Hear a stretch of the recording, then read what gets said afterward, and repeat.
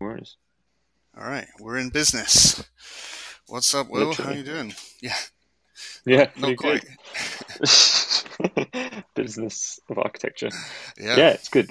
Popper's absolutely throwing it down Oh in yeah. London now. Yeah, Okay. we're just walking around, but Same here in New York, don't actually. miss that. It's uh, Really? it's a bit wet today. Oh, that's what I was going to say. That's the one thing you probably wouldn't miss from London. Is just the weather is so bad. Yeah. What's up, Julia? All good, all good. How are you guys? Very good. You're great. Hi, Good. Julia. Hey, Nice Julia. to meet you. Nice to meet Nice to you, meet you Will. too. Awesome. All right, guys. So I'll let a few more people pile in, but yeah, I'm excited for this one. This is kind of a part two, isn't it, Julia? From the talk we had a few weeks ago, we kind of held ourselves back and because we were gonna like touch on this subject, and it's Exactly. probably been another like hour or two. Yeah, I think it's a great conversation that we need to have, and yeah, indeed, like it was gonna lead to another hour of Yeah, discussion. yeah, yeah. So we've saved ourselves, and now we are recording. So this will not just be lost in the hemisphere. We now have it on record that we can post up, so other people can listen in. So yeah, welcome everybody who's in the crowd to our 21st talk. That's crazy how quickly this has flown by. Rethinking the business model of architecture, and today we've got Will Campion and Julia DeMaro.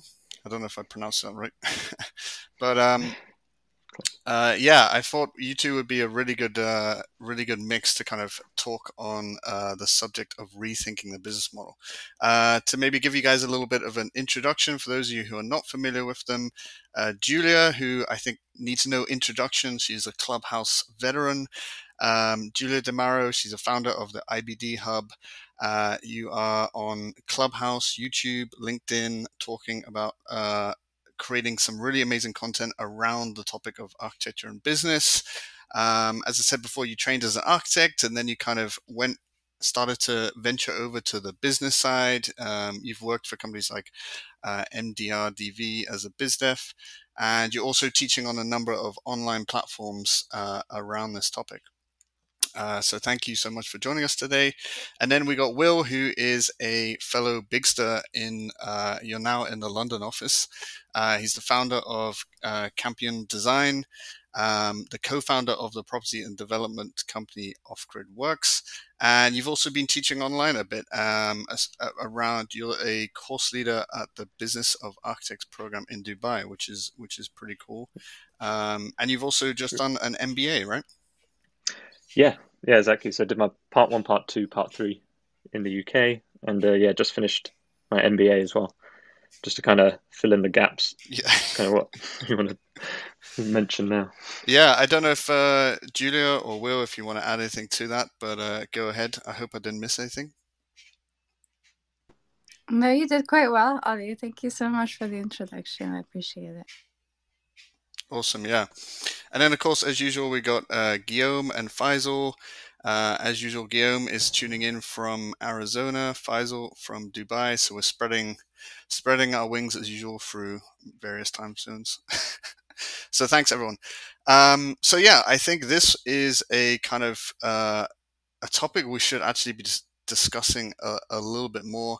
Like I said, this came from Julia's last appearance on Clubhouse here, where we were talking more about the digital marketing as architects, and we kind of started to flirt with rethinking the business model of architecture.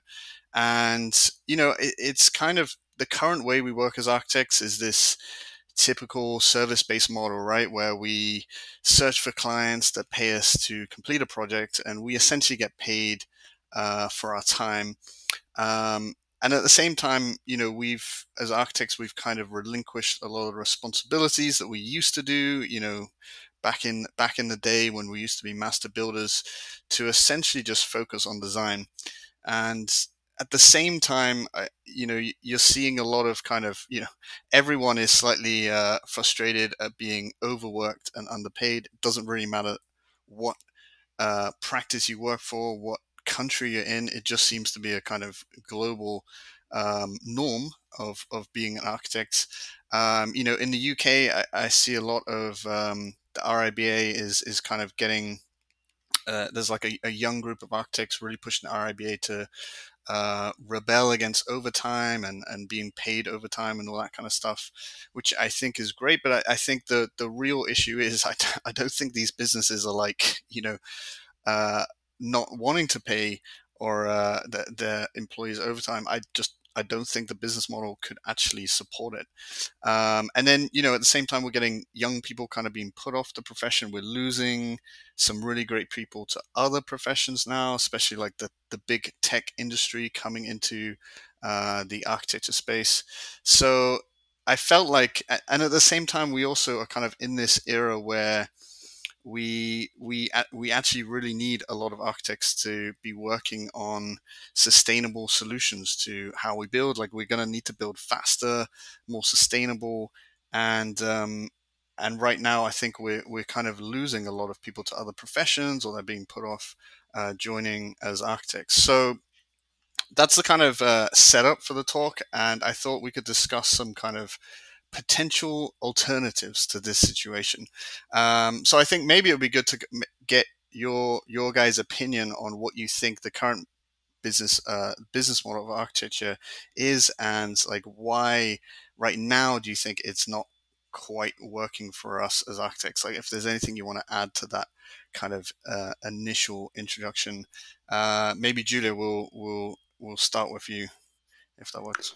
Sure. I just wanted to give a little bit of background as to why we have this issue, if that's okay with you. Absolutely. Right. So from my professional experience and my opinion, what I see is that we are the product of an institution, right?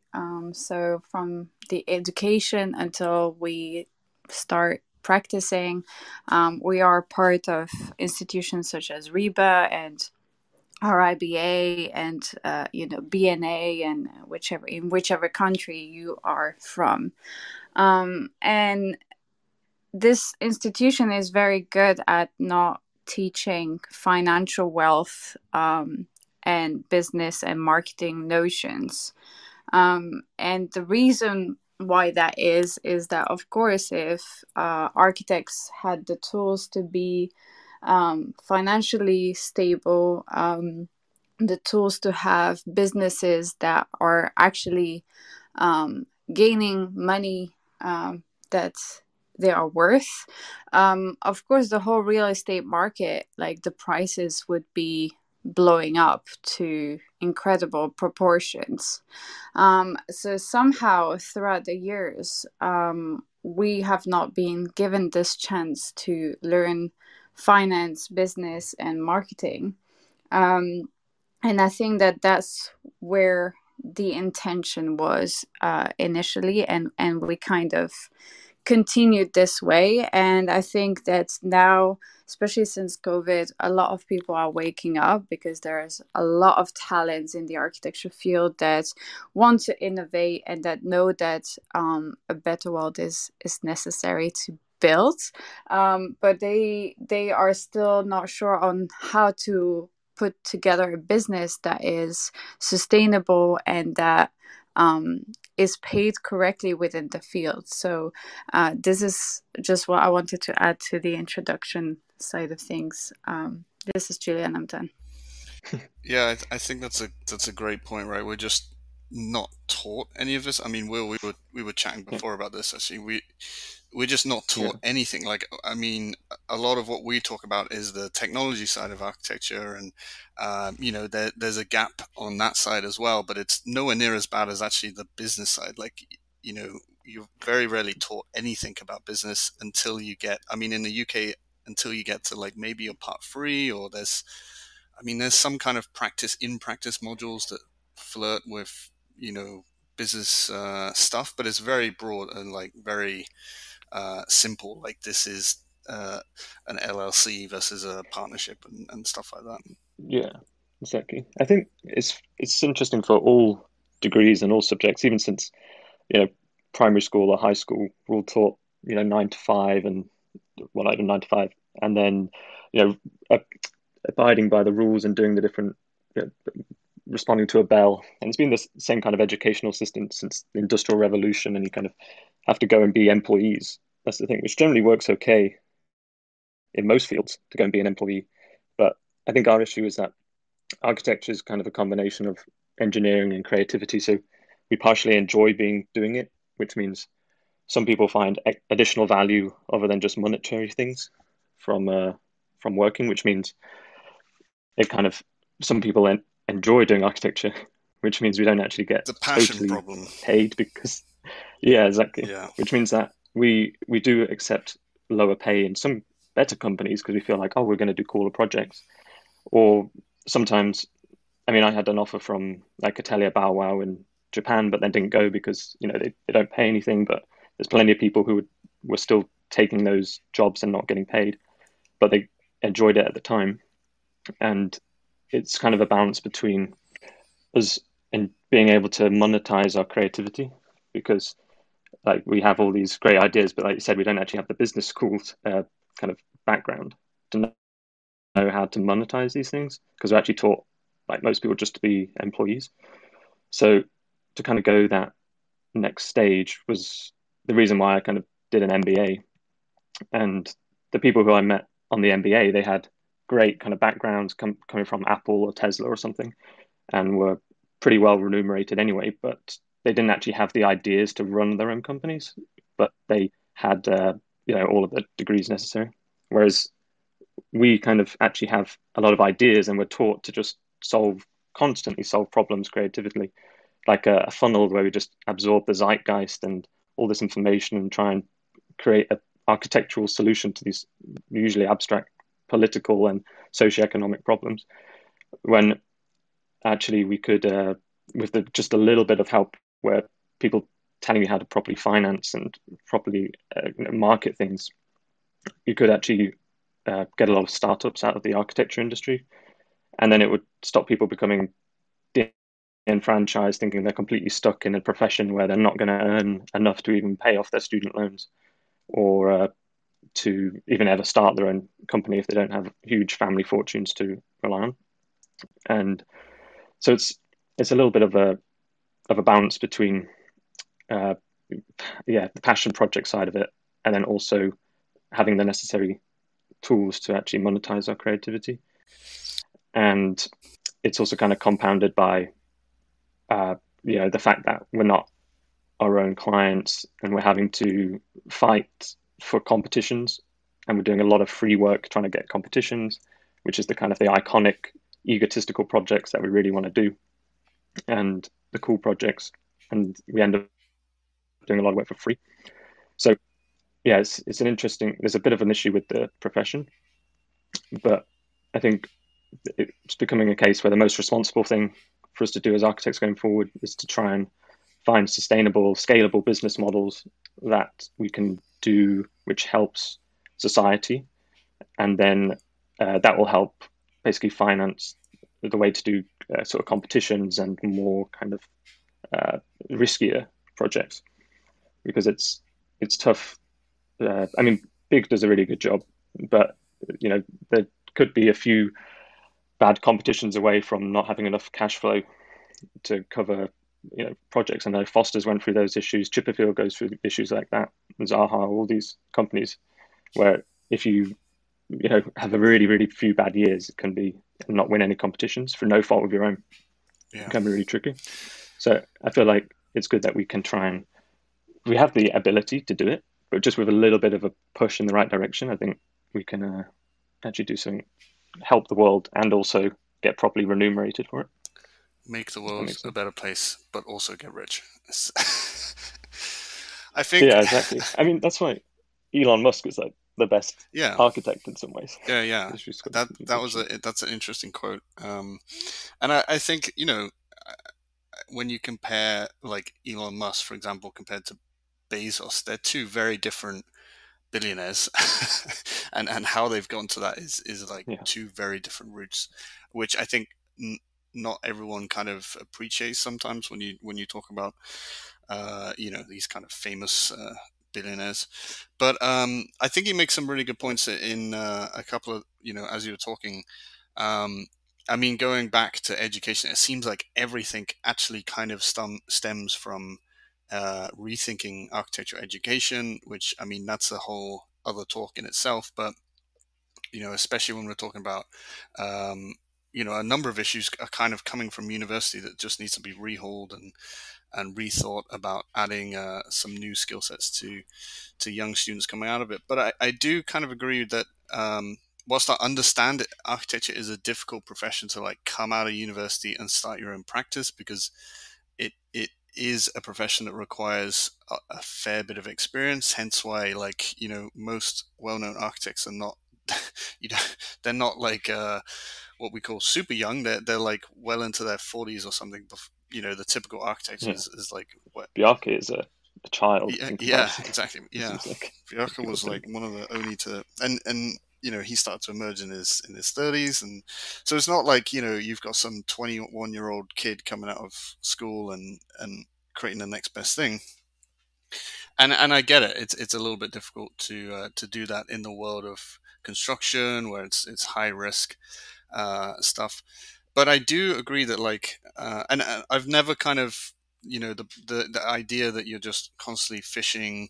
I wouldn't say begging, but you're kind of like constantly convincing these developers, clients, and companies, or whoever they are, to give you a project so you can work on this amazing project that you really want to work on. It never seemed like I felt like there's got to be a better way to do this. And I think your point on the startup thing is great. I think what we do as architects is actually it's that idea, it's the big vision, it's that big concept. So when you think about spending, like, we basically do create these little startup packages, but unfortunately it's just missing a chunk of pages on the back that's the business plan. But we create the bit that people get really excited about, especially like with a lot of the things we actually visualize the idea or whatever it is. So I do really think that the future could be like, maybe you could come out of university and you're not starting a full-blown architecture practice or a construction company, but you are creating some kind of archi-based startup that could grow into something. But just architecture school is very much about get an awesome portfolio, maybe get shortlisted for some award or something, so you could get a awesome job at like a well-known firm. That's pretty much that's the dream at university, isn't it? Just to get hired by someone. There's very few people that I could remember were even thinking about starting a business out of university, or like a few years out of university. Can I jump in real quick? Yeah. I just hear a lot of, no disrespect, but I hear a lot of excuses. Yeah. So I hear because it's what everyone says, right? You cannot start your own company as soon as you finish uni, and we love our jobs, so a lot of people take advantage. But if you think about all other fields, other people like their job too, and yet they don't get advantage by companies. So we need to stop with excuses in order to move on, because that is part of the problem, right?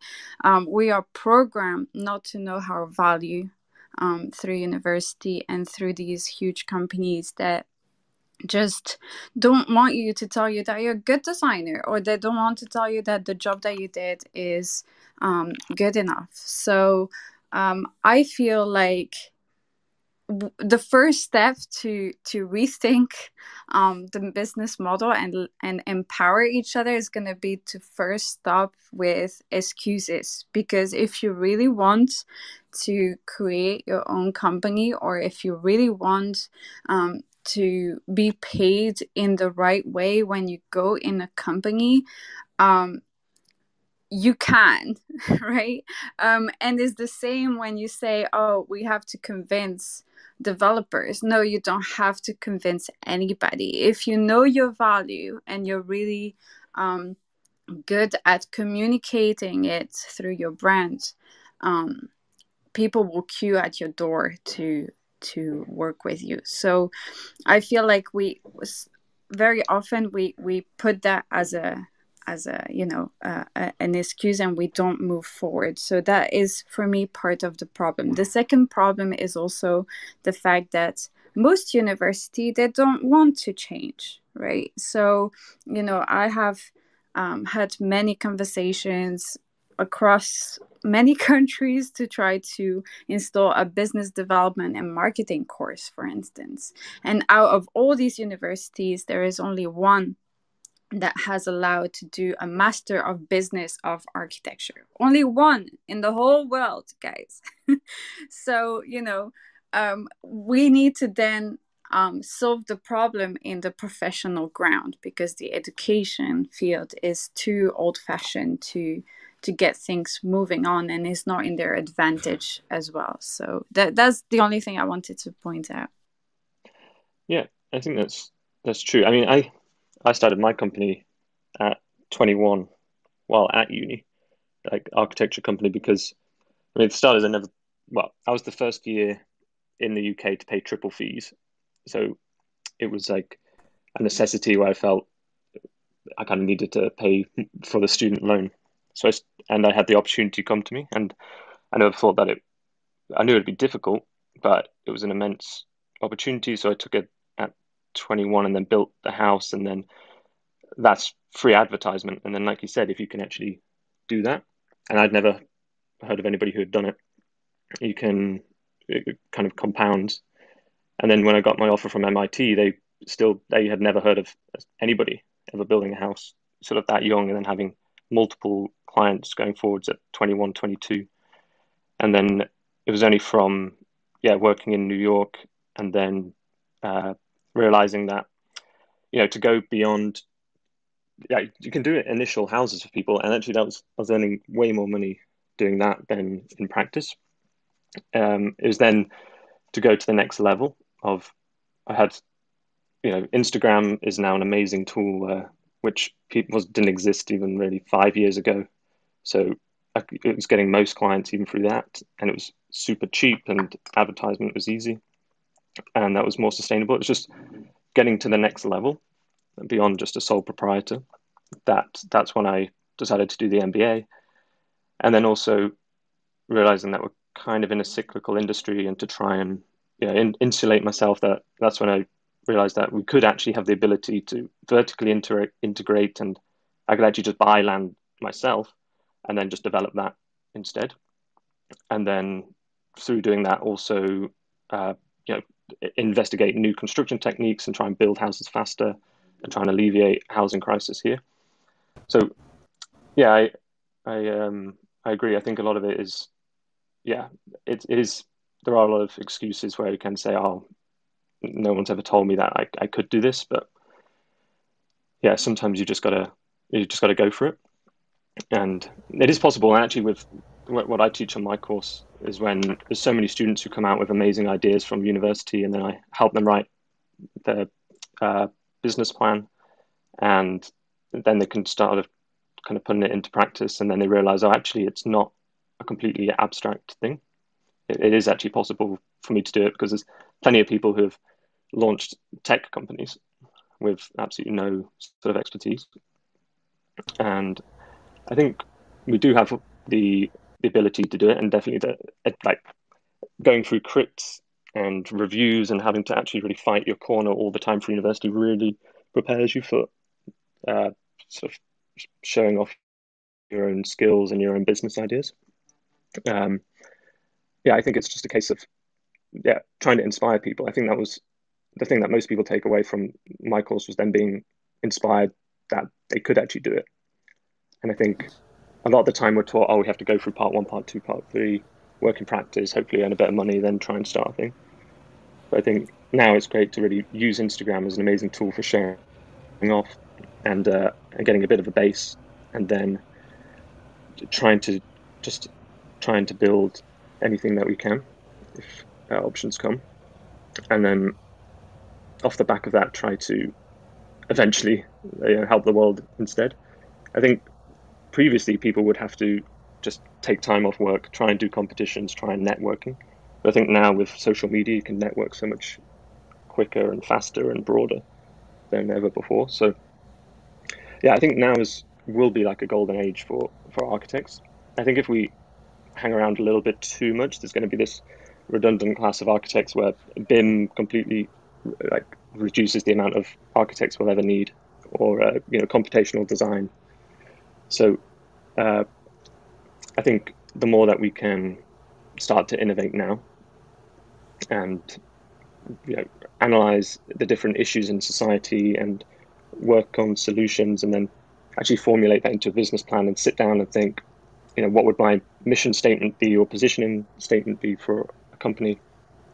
And actually, you could actually be your own client as an architect rather than just waiting for somebody to give you permission to do something, actually just doing it yourself. So I think that's one thing. As an architect, we're always waiting. We have to wait for so many permissions for somebody to tell us I'll design this cool thing or this cool statement that you're going to do. When actually, I think now there are the tools out there to almost be our own clients. And you bring very good example. Like you said that you like build a house yourself, and then that you're planning on buying land, and that's the thing that fascinates to me in architecture is that most of the money in the architectural world is in the construction act and in the real estate, and like the architect is trying to get a piece of it in some way, or try to convince people that designing something just to make it better, obviously, and there is value there, but the actual money is mostly in construction and real estate, and we have very little understanding on kind of the finance behind these things. You work on big project, and obviously people have to price it, or you're given kind of the general guideline of what the developer wants, and you, as you say, you kind of like follow the rules. But I think there are architects that start to develop. I mean, I just switched to a design build office, so I'm kind of that was out of the curiosity I have. Is like, can you start to understand what it means to build and the finance behind that, and then offer solutions where you fully understand all these constraints and you can play with them. There is a lot of time on project where obviously design something, obviously it's way too expensive, and it's someone who tells you it's too expensive, but you have very little understanding of where this money is spent and how to leverage. And if you have a good contractor, he would probably give you a little bit of insight, but in general it's like really difficult to they control the numbers and they don't really want you to get into them. So I think if you have control over that and you're able to understand it and create architecture, that's great, but also understanding the kind of financial impacts of what you're doing is a kind of like next level to me. And it seems like you're kind of on this path, right? Yeah, I think so. I think that would be, because I started looking at it, and I had friends who were, in like running hedge funds, and that's kind of where a lot of the money comes from for the big projects that we do, where it's like a big investment company, and they promise certain returns to their investors, and they're basically pooling all these billions together because it's not, and then that goes to a property developer who then hires the architect, etc. But then you can almost kind of cut out the middleman if you are the one who's really selling the stuff, and you already have a lot of the vision. And I mean, in the UK, it's kind of a unique issue, but there's a lot of planning regulations here. It's very difficult to build. But I found that through my expertise, I had very good insight into what like land could be built on, and it's massively undervalued. And I think most of the architects actually do have that knowledge, because that's our job, is to find out what building sites could be planned on and built on. And then I found this land that was actually just dirt cheap because nobody thought that they could build on it. But I thought that I could. You just had to design something appropriate. So I got it super cheap and then just fought for a whole year. And literally I've only just got planning on it now. And most of that is because there's regulations which are in favor of sustainable, innovative buildings. So if you just have to design an exceptional, an innovative building, and they'll give you planning. And that's really only the job of an architect. It's difficult for a property developer to analyze that and say, oh yeah, I can buy this land because I'm pretty sure I can get this ephemeral thing, which is like an innovative, sustainable building. But an architect doesn't know that.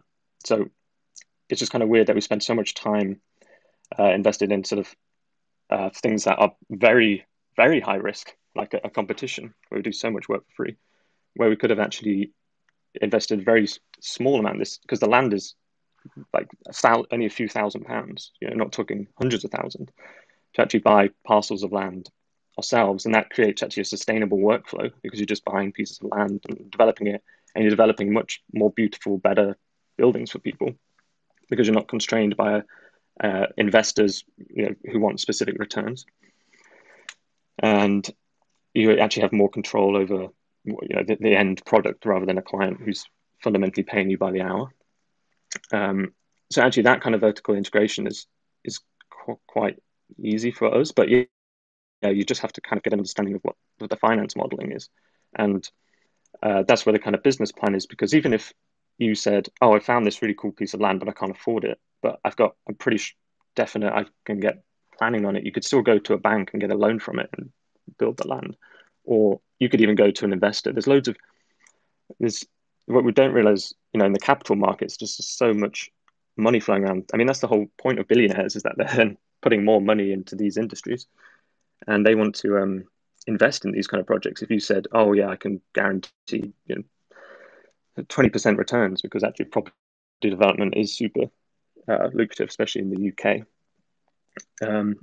We could actually kind of start being our own developers a little bit more, and we'd get better quality buildings and the results. So that's kind of what I started to realize when people would hire me to get planning on a super difficult site, and I was putting in so much effort, so much work, and whereas they were standing to earn hundreds of thousands of pounds by just sitting there and letting me do the work, and I was, you're getting paid by the hour. And I thought, well, the land was cost them next to nothing. I could have actually just put the fees that I made, bought the piece of land, and then put my effort in. And then you're also way more incentivized to do the work. And yeah, so definitely the first thing they should start with is trying to build your own house as well. And my plan going forward will be to then, once you've got your own house, you can finance against that, and you can build more houses. And that's actually this secret that we have as architects, is we're masters of construction, and construction has consistently been one of the most profitable industries across the world, especially real estate. Yeah, and we can kind of get more slice of the pie. That's a great point, and that seems to me like the low hanging fruit of like how to kind of rethink the business model is we take back some of the things we used to do and become architect developers. Actually, a really great book on this is literally called Architect Developer. It's an AIA book. It's really good. I think you can find it on Amazon. The cover is like just all black, but a classic architecture book. But that touches on some of this. Is really interesting. And I always thought the same thing. Well, actually, I was like, I've been abroad from the UK for a while now, but like, when I was hearing, I'd catch up with friends back home, when you get to that age where everyone's like starting to buy apartments in London or they're all going outside of London because they can't afford it. And I was like, oh, cool. You should build somewhere. And they're like, what? Do you think I'm a millionaire? Like, how am I going to build something? I can't even afford to buy it. And I was like, well, that's the one time as architects we actually have an opportunity to put in that sweat equity and make a bit of money on our project. And you have that, exactly what you're saying, that skills and expertise. But even my friends as architects, no one even considered that. They thought like, oh, that's not possible till you're like, you've had a couple of houses, you sell them and paid off your mortgage and that kind of thing. Which that's true, because I wasn't even fully aware, but there's development finance as well, where banks, they'll loan you money to build the house. If you bought a piece of land that has no planning permission on it, and you get planning on it, it suddenly goes up in the value anyway. You can loan against that as collateral, and then then you build the house with development finance from a bank, and then you can then the house then is probably going to be worth twice as much as the actual construction costs, even in remote rural England, which is where I'm looking at. So, and then you've actually got that capital available to do something else. And that, I mean, that's just on a personal level, but as an architecture company, that's also something would be good to expertise to kind of, you're in a cyclical industry, so we're kind of quite exposed to recessions and economic shock because construction is usually something that when there's a bit of more risk, people do slow down annoyingly.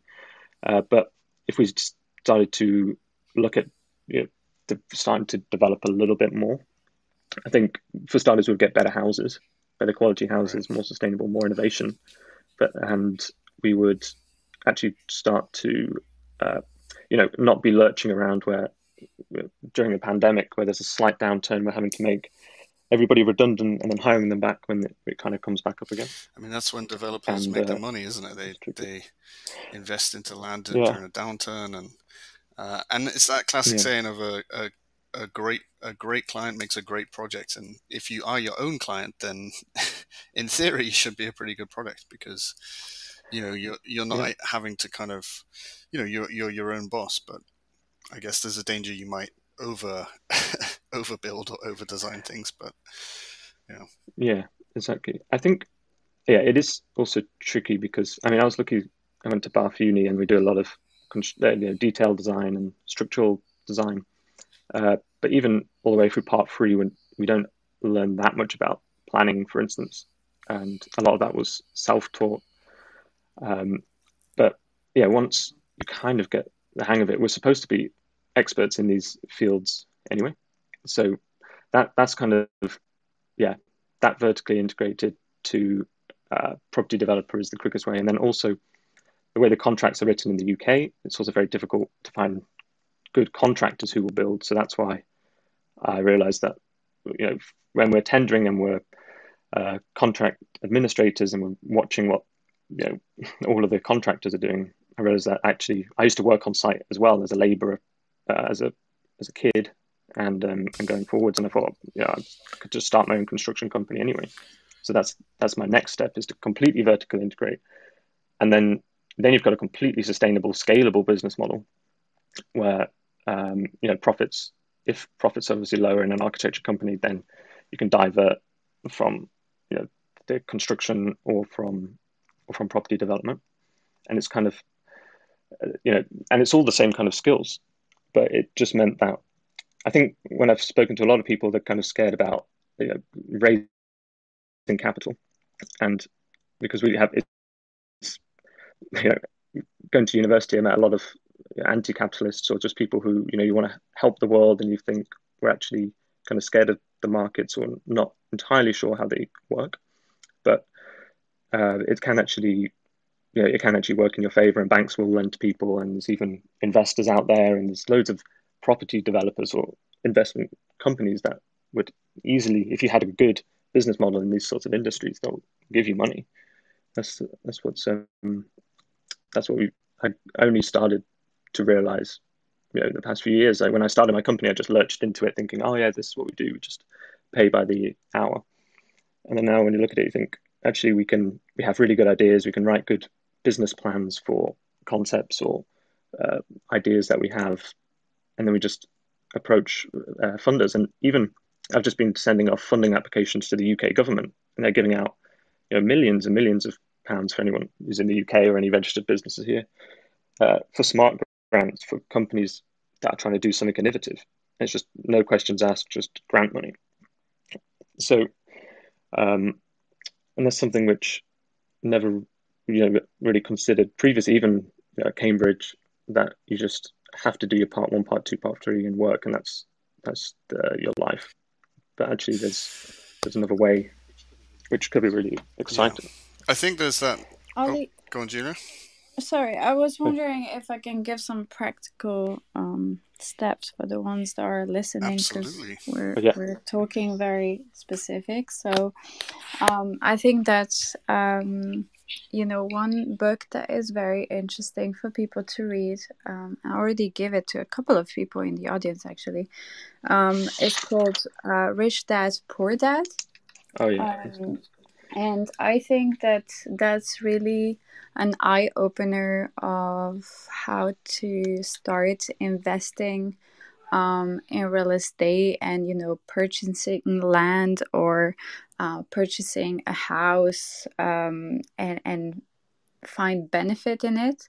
And it also teaches you how to start with no money at all, by getting in contact with people that would be ready to invest, right? So I know it sounds weird, but if you have a very good opportunity of a good land or a good building that can be refurbished or can be rented for a high price, you can always find people, whether it's within your network or within investment companies, that would be able to uh, basically pay cash for the property or the land, and you would just get a percentage for bringing the deal. And what that does is that the more you accumulate these deals, the more you start having money to then be the investor yourself. So I think it's a great book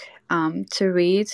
And Ollie, I wanted to also talk about, because last time we touched on it, was on crowdfunding. So how can you buy a land or an existing building by putting together several people and raise the right money to purchase it, and that's called crowdfunding as well. So, it's important to do the research and think outside of the box. I think as architects, sometimes we stay too much within the architecture field, and that's all. So, it's always interesting to look at what other people are doing in real estate. Another book is Real Estate Titans, which is apparently really great. It was recommended by a property developer in London. I haven't finished it yet, so but there are a lot of resources out there to then understand how people like Will did it. And I think that is key to really bring down the barriers, right? So you cannot rule something out if you don't do the right research. So, yeah, I just wanted to add that. No, that's really good. Yeah, the Rich Dad Poor Dad. He's this genius book. And then there's also the 4 Hour Work Week, which is kind of also interesting.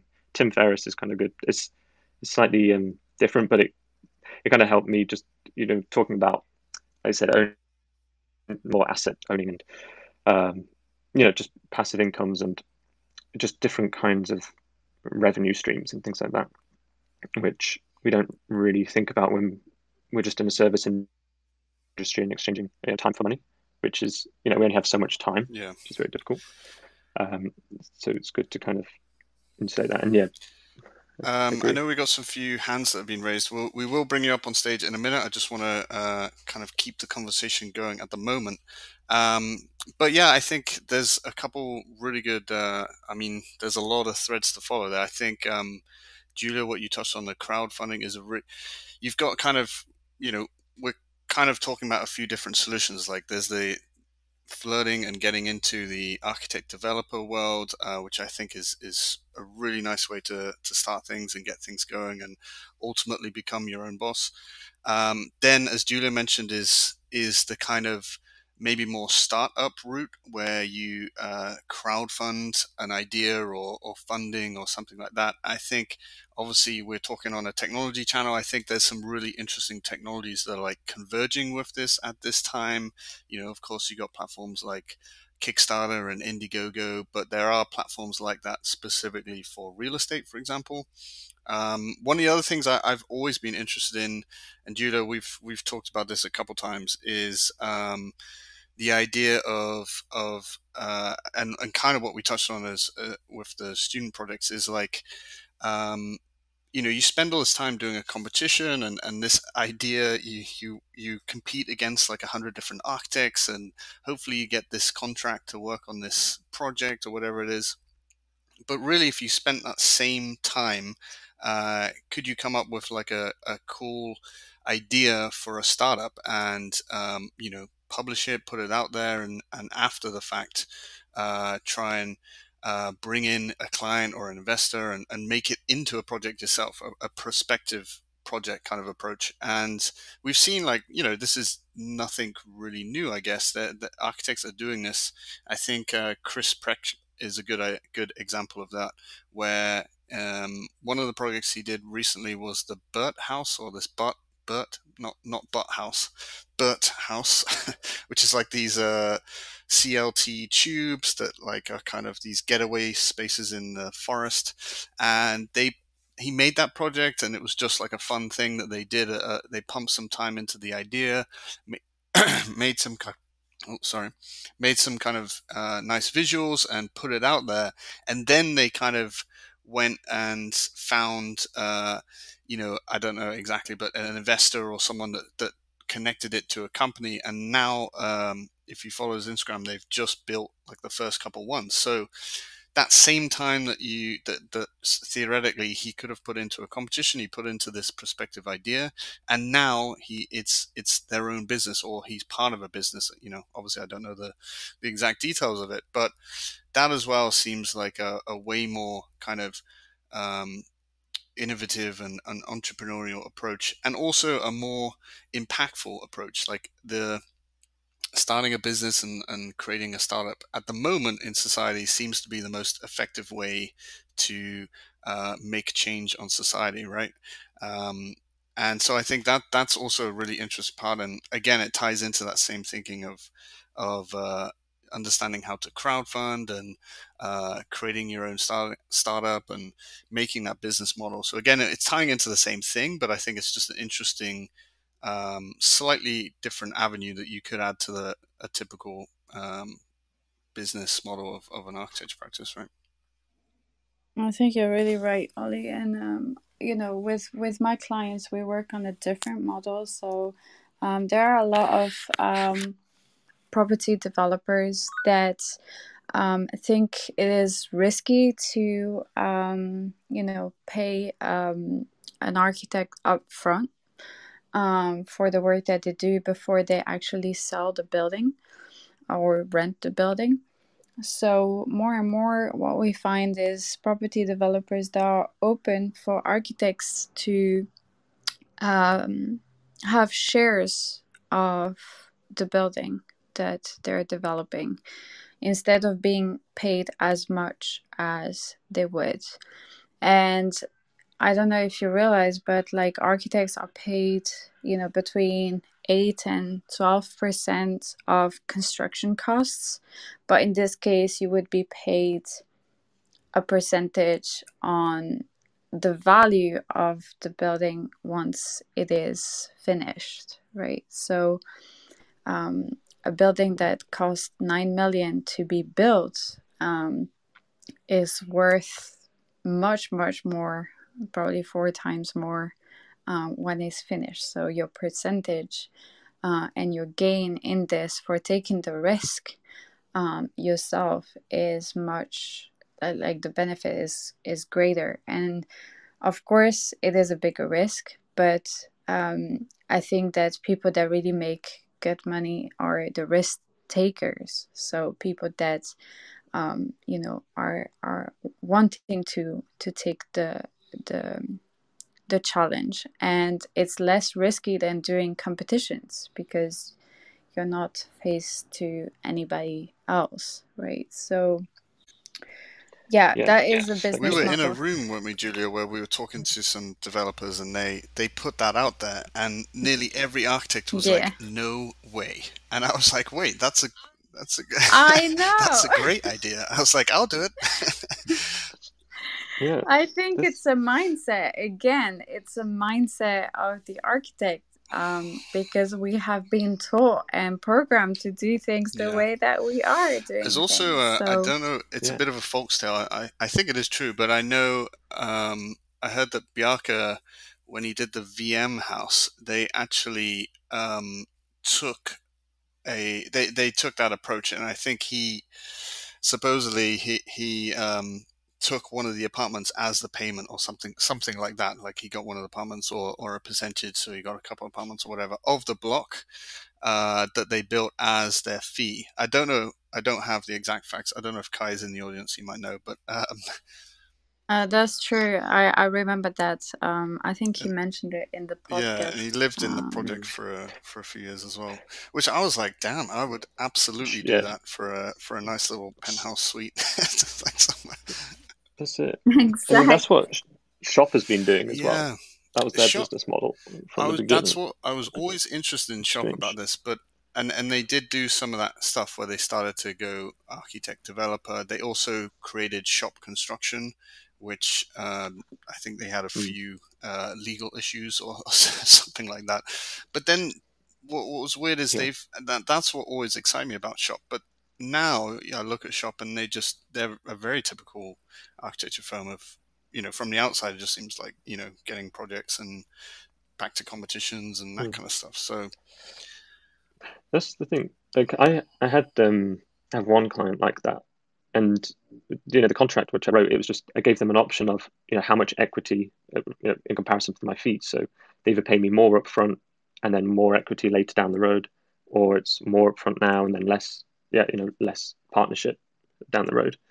And they were way happier to do that because it's less risk for them upfront, and they were able to decide. And a lot of it was almost just enough to cover your expenses. So even if they go ahead with a property, you're actually going to keep break even, and then there's equity down the road. It's just more of a speculative approach. It's just, the standard form of agreement by REBA doesn't allow you to do these sorts of things.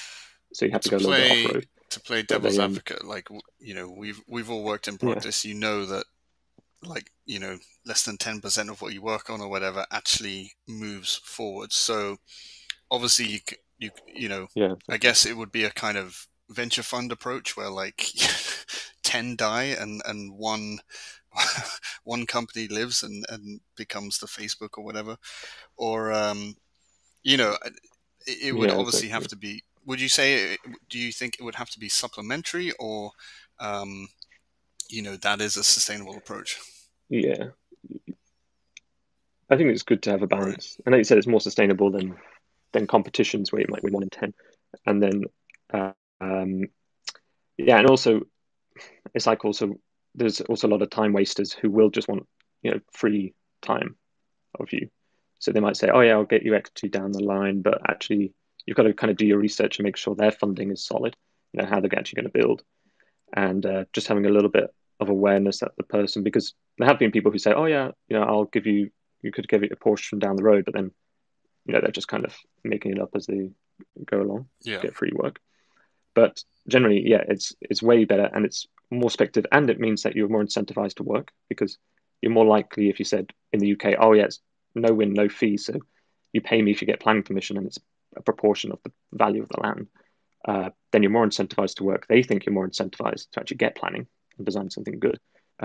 It's definitely more win-win. I think it's definitely becoming more of a thing in the UK, but like you said, we're kind of risk averse. We think, oh, it's architecture's hard enough anyway, but we're kind of not actually making it harder on ourselves than it's supposed to be. Like you said, all other industries. I mean, also as a young architect, you're going to speculate. Yeah, as a young architect, just creating your own practice, you have that room to take risk, I think, and the payoff could be a lot, quite significant. Whereas, you spent the equivalent time of doing a free competition or a couple of free competitions or whatever. So yeah, I think that's true. Sorry, I did want to ask about sort of the crowdfunding. Is that why we don't see it as much now then? Or are there other sort of challenges that come with that? Because I feel like with social media, it's almost like a cheat code for architects to gain a large platform with large following and then use that to sort of crowdfund their projects. Or even with things like NFTs and cryptocurrency and smart contracts, it gives architects another option, right? So I guess why don't we see that as much with the newer generation? Is there other challenges that come with that, or is it just the sort of inherent fear of risk, I guess, that we have as architects, or maybe we're not educated in that enough? What do you think it is that sort of keeps architects from really exploring that avenue? Can I answer? Yes, please. I think it's partly ego. I think that a lot of architects, they don't want to share their ideas. They don't want to share their startup. They don't want to share their own company. So partly that. And the second part, I think, is the lack of knowledge in terms of how to manage all the stakeholder and really have like a business plan to raise the right money, and the marketing skills to advertise it so that you manage to raise the capital. So at least that's from my perspective. I think Yeah, I think that's true. I mean, we did. Yeah, there was one thing I thought about that. If if we was going to sell houses, it's way better doing it through crypto. If you did have that like a crowdfunding thing where you said there was a crypto specifically for housing, and people who want houses are going to buy it, and then the people who currently own it, it's just going to accumulate in value rather than deflationary fiat currencies. But I think just have it takes a long time to even learn how to build the buildings and do the detailing. So some people are so focused on that we're not really thinking. But I think it's good to have these kind of discussions. And like you mentioned before, the Future Architects Front. I know Charlie from Cambridge, who organised that. They were the ones who pushed for overtime pay in the UK, and they just did it through social media and memes, basically. And eventually, people listened, and then they actually made change that way. But their marketing was incredible. But that was mainly through memes, but that actually created great change in the architecture industry here over the past couple of months. And so I think, before we didn't think it was actually possible, but I think we can kind of see now that actually it is accessible and we can do things. People are proving that you can do these things. You just got to, like you said, do a bit more of a business plan and actually sit down about thinking what our actual aims we want to achieve are, and then work out a strategy to I think it's also from maybe like a technology standpoint. I think whilst doing crowdfunding for real estate, and because I was looking into this a while back in kind of 2017, 2018, there's like companies like Crowdlord in the UK and a few other of these platforms, which it's not that difficult to set up a platform where you can crowdfund these things, but of course the technology is always ahead of sometimes the law and all these other kind of things, and real estate is a little more complex. So I know in the UK, like there was a bit, and in the US, there was like a couple big, changes in the law or whatever. I don't know the specifics that kind of made it a little bit more accessible to people. I think, our very first talk here on ATN was about blockchain and architecture. Maybe we should have a revival, Faisal, because it keeps kind of coming up. But I think, like cryptocurrencies, I actually did a big school recently in the office on blockchain and architecture. And even in that first talk, I don't know, Guillaume and Faisal, if you remember, we were talking a lot about cryptocurrency for like a cryptocurrency that's backed by real estate that could be used for crowdfunding and stuff. But like people were more interested in NFTs at that time, because it was just like everyone was doing NFTs and like, oh man, we could sell images. And but to me, the blockchain is going to be a huge part of I think it's most impactful in the real estate arena. And there are a few companies in the UK. I feel like the UK is pushing and adopting blockchain a little bit more. But yeah, Can I just add to that, Ali, when you're done? In terms of cryptocurrency, I mean, it's a difficult topic, right? Because I mean, I'm working on a new kind of crypto at the moment, and you have very strict regulations that don't allow you to pay for real estate with crypto, because you cannot do background check on people. So it makes it difficult. And also the other thing is that creating a coin takes a lot of marketing skills in a way, because you have to create a story that people will support. You have to create a community that believes that crypto is worth something, and then you need to release it in different phases for it to really expand and gain value. Because if there is like only 20 people that have the coin, it's not going to be worth anything at all. So it's a lot of learning curve, and it's a lot of it's a lot of effort. It's not something that you can just do for the sake of doing, in a way. So it has That's the thing, its especially in the proper real estate world, challenges the as well. technology is always way further ahead, and then everything has to catch up for it to be implementable at some point. But yeah, that's super exciting. We'll definitely, maybe we should do a revival of another. We'll go full circle and do another blockchain talk.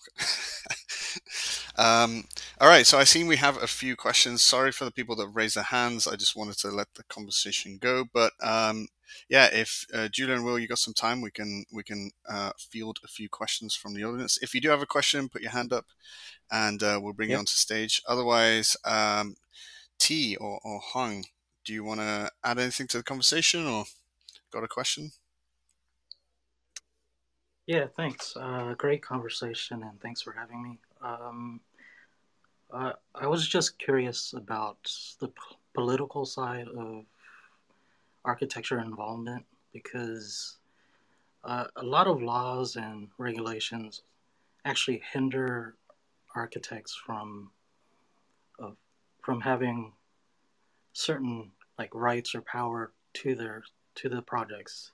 So I was wondering what your thoughts on that were, and how you think we can involve ourselves in politics to help our profession along. Because in Texas alone, and I'm sure it's different everywhere, architects can be bypassed if the building is under 20,000 square feet.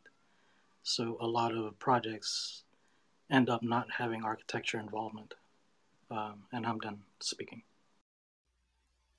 Yeah, obviously, it's a. I mean, so you're saying? Did you say if the project is under that amount, then an architect doesn't have to be involved? But I mean, I know there's this statistic that floats around that like less than, not 90 less more than 90% of buildings that are built around the world don't use an architect at all. I think that's specifically residential, but I mean, from what you explained, I guess that doesn't, that doesn't stop you from kind of creating your own thing, and as an architect getting into that house building yourself. I know there are like some architects that are kind of, for example, in the UK space, that are kind of in the political world, but I mean, I always think that it's like the government. It doesn't matter where you are in the world. The government moves so slowly. Of course, it is a critical part. So you need, advocates in that space. But the government works so slowly that, like I said before, like the best, vehicle for making change in the world is a business or like some kind of startup or movement. So I don't know, Will and Julia, if you have a kind of thought on that, but I mean, a little bit different because planning can be very political, right? You kind of like go to your local borough and kind of, have a conversation with the planning officer and all this kind of stuff. But yeah, maybe I'll let you guys jump in. Personally, I have witnessed that if you are within you build relationships with the political people, whether it's municipalities or institutions, and you have a very good relationship with some real estate developers that themselves have a lot of political relationships, it definitely helps, because at the end of the day, the government wants to promote new new buildings, especially mixed use buildings that will make a turnover, because that's good for the economy. So of course there is ways to go around rules, and a lot of times they close an eye on a lot of regulations in order for the projects to go ahead and actually work out. So of course it depends on which country. I'm talking about more Europe based network here.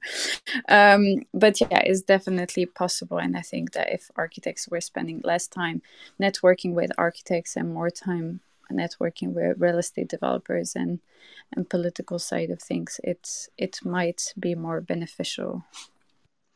Yeah, like I agree. I think it is good to kind of definitely expand your network. When I was in New York, actually, I kind of became a bit friendly with AOC, so Alexandria Ocasio-Cortez, in just as she was getting re-elected. I was at her inauguration, and we spoke a lot about like the Green New Deal.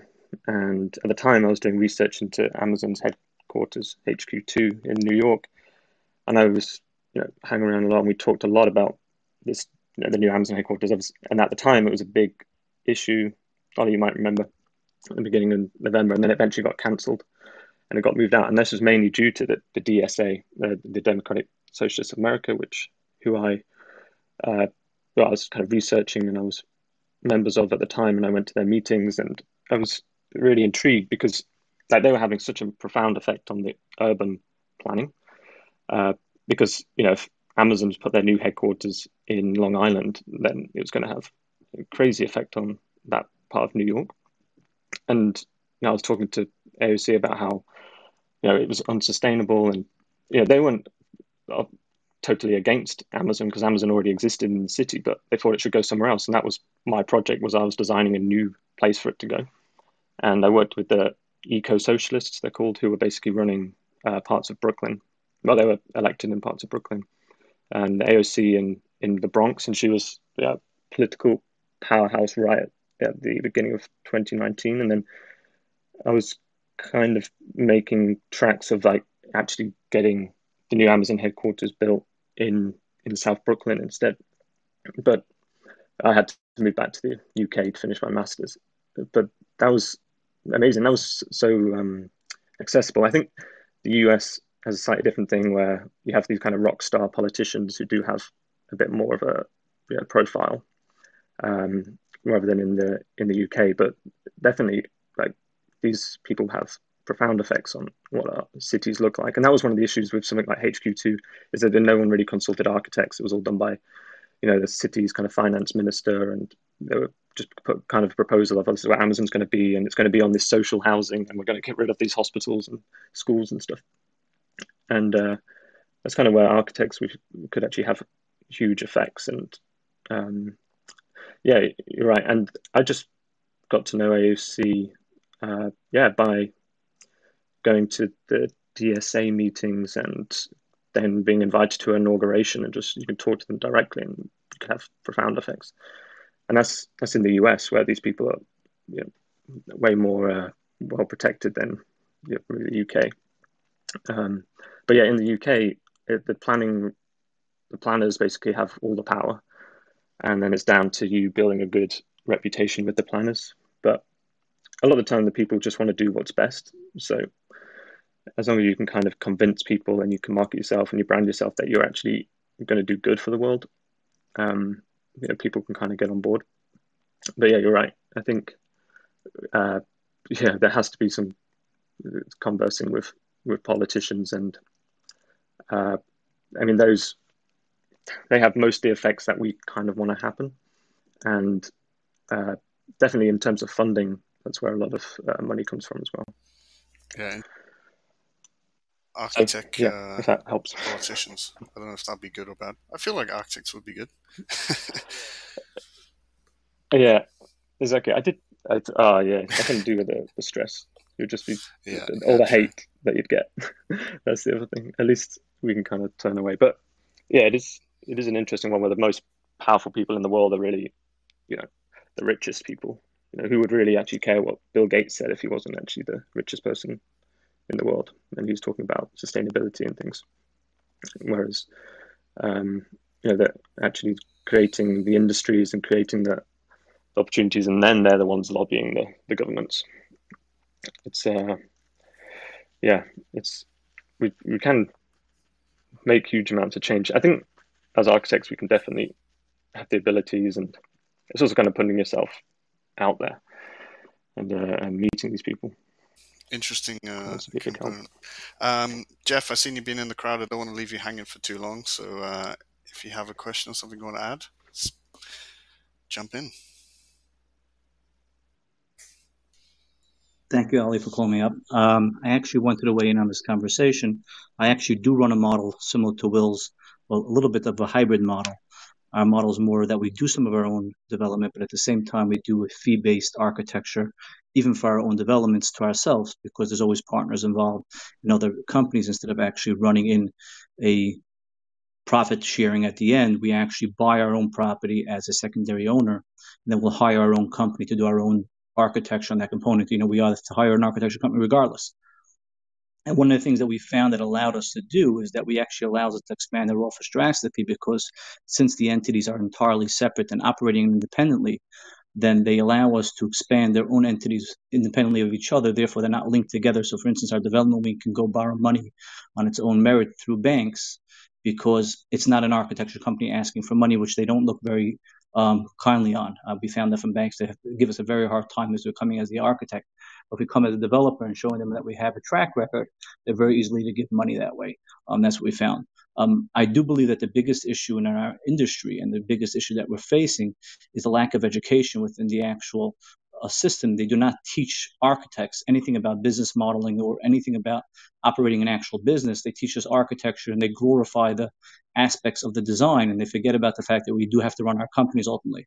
And that, I believe, is the biggest detriment to our industry. And I think that has to be changed on the educational level drastically, instead of glorifying purely design, but there has to be some education on knowledge of operating a company and finances and other things that go into a typical development, which is not purely design related. I'm Jeff and I'm speaking. Yeah, I think that's a kind of underlying theme here now is like, you know, educating architects a lot earlier on some of this stuff. I see you're also based in New York and New Jersey, and I see that there are like an interesting group of architects like yourselves that are doing that architect developer approach. It seems super interesting. I'll definitely check your website as Rise Architecture, right? Yeah, that is correct. We actually operate now in 8 states. We've expanded our development into 3 states. So we're every single place we do development, we decide to open up a new office there, and the development kind of supports our local office, and then the office could kind of take off on its own merit at that point. So Jeff, but you are an architect, so tell us, how did you educate yourself if you didn't get it through school? That's a great question. I grew up in a family that had a financial backing, so a little bit we understood and listened to finances. But we a lot of times, you know, architects sit in meetings and they start talking about the finances and the other aspects that goes into the development deal, and the architect kind of like tunes out. Listen to everything that goes on. You'll be quite surprised how fast you'll learn about the finances. I was sitting in meetings and the clients telling them, they're trying to argue with them about who's going to pay for certain parts of the project. I was like, just do yourself a favor and keep quiet. I'll get here in 5 minutes, you know? We forget that we need to know everything that goes into design. Our job as an architect is to hear and see everything across the board, from finances to construction to structural to mechanical, across the board. And a lot of times we forget to listen because we think our job is this design. We have to understand that our job is to understand everything. And the more we listen and the more we pay attention to everything that's going on in the room, we'll learn very quickly what goes on behind the scenes. Couldn't agree more. Thanks, Jeff. Cool. And I see we've got... Oh, Will, do you want to jump in there? Or? That's good. I was just saying that's awesome. I think, like you said, it's you either get it through osmosis or, but yeah, I think it's good that you kind of scales up, because I guess you weren't doing mega projects initially, and then you start on a small scale and you kind of keep going up.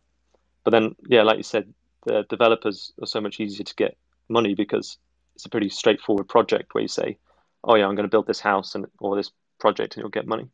Whereas, yeah, you made a good point that as an architect, it's very unreliable, and there's also no exit strategy for an architect. It's very difficult to you can't create a scale like a selling the company. It doesn't, Bjarke, for instance, can't sell Bjarke Ingels Group because it wouldn't really make that much sense if if it wasn't there as much.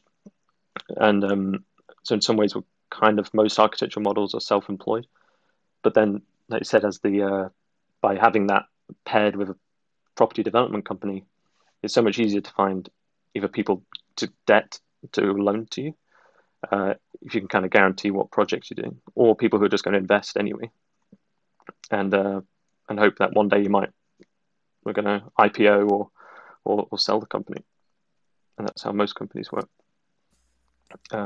Because that's the difference between most startups. Most startups, they're not looking to be the next Amazon. They just want to get bought by Amazon, or they want to get bought by Apple, which is slightly different for us because we can't start an architecture company and then our exit strategy isn't to IPO. There's no companies bought on by the stock WeWork exchange or really. Katerra. Then there's a couple before they go bust. That's when it's getting. Yeah, exactly, those ones. So yeah, exactly. So that's what we said before. Like Plant Prefab, like this architecture company in California, Plant. They had a prefabrication company that got bought by Amazon.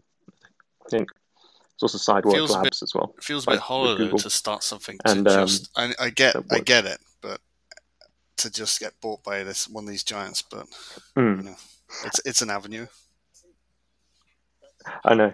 I think that's you probably wouldn't go down there, but definitely if for fundraising, when you have a sort of exit strategy possible, where you say potentially a company might get bought eventually if the shareholders decided that they wanted to sell. I mean, that just get a little bit more complicated, but it means that it's easier to find funding for companies that have these kind of business plans, like you said, and a scalable business plan, like you said, going into different states quite quickly. Yeah. Interesting. I know we'll do one more question. If anyone's got a question, raise your hand. But Nignaz, I see you are in. Raise your hand. If you'd like to. Yo. Hi, Ali. How are you? Yeah. Hi, everyone. Thanks for the room. Thanks so much. I just wanted to, along the same long line, I wanted to add a point and my own experience. So I've talked to some of you about my own startup, AC Plastic. It's been a couple of months I've started it, but I just learned, one of my learnings is that it takes a lot for a startup to get to a point to either get acquired by another company or monetize and make good money. It just takes a lot of time, and a lot of energy, of course, and sometimes a really long time. It could be a couple of years, and it should be something that if anyone wants to do it, it should be something that you're super duper passionate about. I mean, no way to give up. You just keep going, and at some point you will either get acquired or make money. But another relatively quick way to make money for some of us is, so the same time that I started I started working on my idea, two of my friends got this fixer-upper property in LA and remodeled it. They are both architects, and at the time they were working for an architecture firm. So they bought the place, and it was like not a good looking place at all. They worked on it. Now it's like gorgeous, and they put it on Airbnb. And now they are and gradually they expanded. So they were making really good money. It's in a good part of a very popular part of LA. So they were making good money. They bought another place. They expanded. So they got it, and the way it works is that apparently I'm learning these things from them, that you can register an LLC, and then the LLC does that for you. So if worst case scenario something happens, you can quickly cancel the LLC.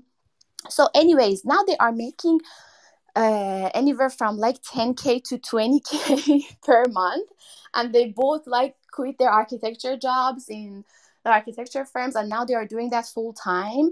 And they just bought 2 pieces of land in another part of LA, which is not expanded yet.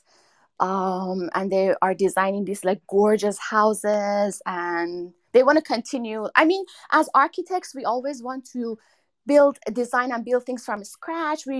Not all of us are necessarily interested in the fixer upper business. But I just wanted to add that could potentially be something that is pretty lucrative and profitable, and some of us can work on it. So just wanted to add that. Agree. This is great. Thank you so much for mentioning that, because Sure. I think that not many people think about it because it feels like unachievable, but it's a very smart way to do it. And thank you for the example, because I think it will open some eyes to a lot of people. Yeah, thank you, Julia. Actually, I was at another friend's place yesterday, and she's from Germany, and she has bought this place in the Bay Area. Building ADUs are becoming very popular. So she bought this beautiful place it was not beautiful, but she bought it in Oakland, in Bay Area, and then now she designed herself, and she was telling me how she thinks like Americans don't have good taste in design, and as someone from Germany, she could see this beautiful house, and she was not even an architect. She saw this beautiful house immediately, so she bought a place, and now she has her own place, and she built one ADU, and she built another part of the house as a separate unit. So she has 2 Airbnb now in her place and her own place, and she's making, and she it's like it's even a side job for her, but she's making really good money. That's really good. That's good to hear. I think as well, like you said, it's just finding the right places, because I think as architects we kind of forget that we have this vision that we kind of take for granted if we're kind of always surrounded by architects, that we can actually see like model in 3D in our heads, or see the potential in a lot of things that a lot of, I don't know, less creative people might not see. So yeah, like you said, definitely for fixer and upping, some people might look at it and think, oh, this looks like a nightmare, or they can't see that what we can see. And then yeah, like you said, there's a bit less risk about the permitting or the actual construction side of it. And also when I worked on site, you get, just by being in the building, even if you did some of the work yourself, just for fun, you can learn so much more about detail design, and the how plaster actually feels, and have the paint work, and your actual design ability improves immensely when you're really handling these materials and on site much more in depthly, rather than in practice where you may only go on site a couple of weeks. So yeah, I went through the exact same thing. I was a laborer, like as a teenager, and in university as well. It was like the perfect job in between school and university. You get basically you get paid to work out all day, and you get paid quite well for like the age you're at. And as an architect, you get to learn like all these, how stuff is actually built. I mean, I was doing more like barn conversions down in Devon and Cornwall, but yeah, you do learn a lot by doing those kind of jobs. So, and yeah, for anyone in the UK, you can also register it as your PEDR, so your professional educational development record. So it goes towards your actual. I think I did sneak some in there. I can't remember actually. That's a good point. Yeah, exactly. Yeah. And you're getting paid better than you would do in practice, and it's just you're getting in shape 8 hours for free rather than overtime. So yeah, exactly. Be outside. It's definitely that helps a lot. Yeah. But yeah, if it was your own house, it's even better, because then you'd get paid by the end. Awesome. Yeah, outcome. I think we've covered a lot of really interesting points. I don't want to keep you guys for too much longer, but yeah, I think we've covered a lot of different kind of potential avenues. I really see the future of practice being like a mix of all these things. Hopefully we'll start to see a lot more kind of Archi-based startups. I know that's a huge thing in the VC world right now. Is kind of build tech, or I forget what the word is now. Yeah, build tech or construction tech. Contech. It's Contech, Ollie. It's Contech and prop. I feel we need a new one. Archi. Property tech and construction architect, tech. But yeah.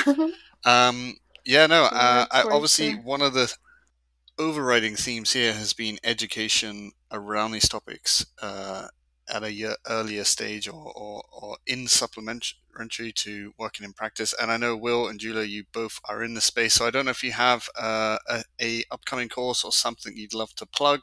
If now, put it out there.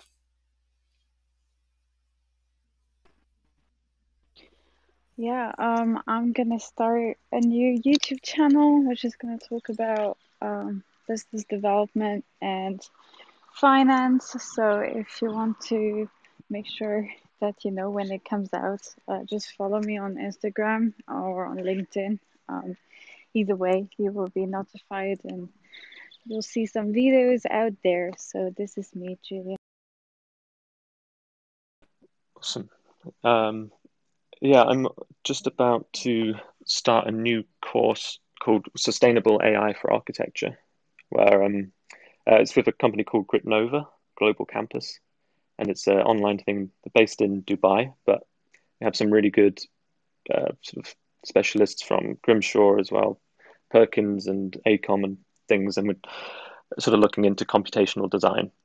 And I'll be doing a piece about monetizing these sorts of things and also about sustainability. So it's on gritnova.com. They do a lot of kind of tech-based stuff and now doing more architecture things. It's a sounds like we course. should tune in. Yeah. Awesome. Julia, we are also in the process of starting our own YouTube channel here at Architect Network. I'm literally recording a few videos not as we speak, but just before this. So we'll definitely connect on the YouTube front. So yeah, everyone be sure to give Will and Julia a follow here on Clubhouse and also on the Instagram pages to all the stuff they're doing. Otherwise, Will, Julia, thank you so much for joining us. I think this has been a really interesting one.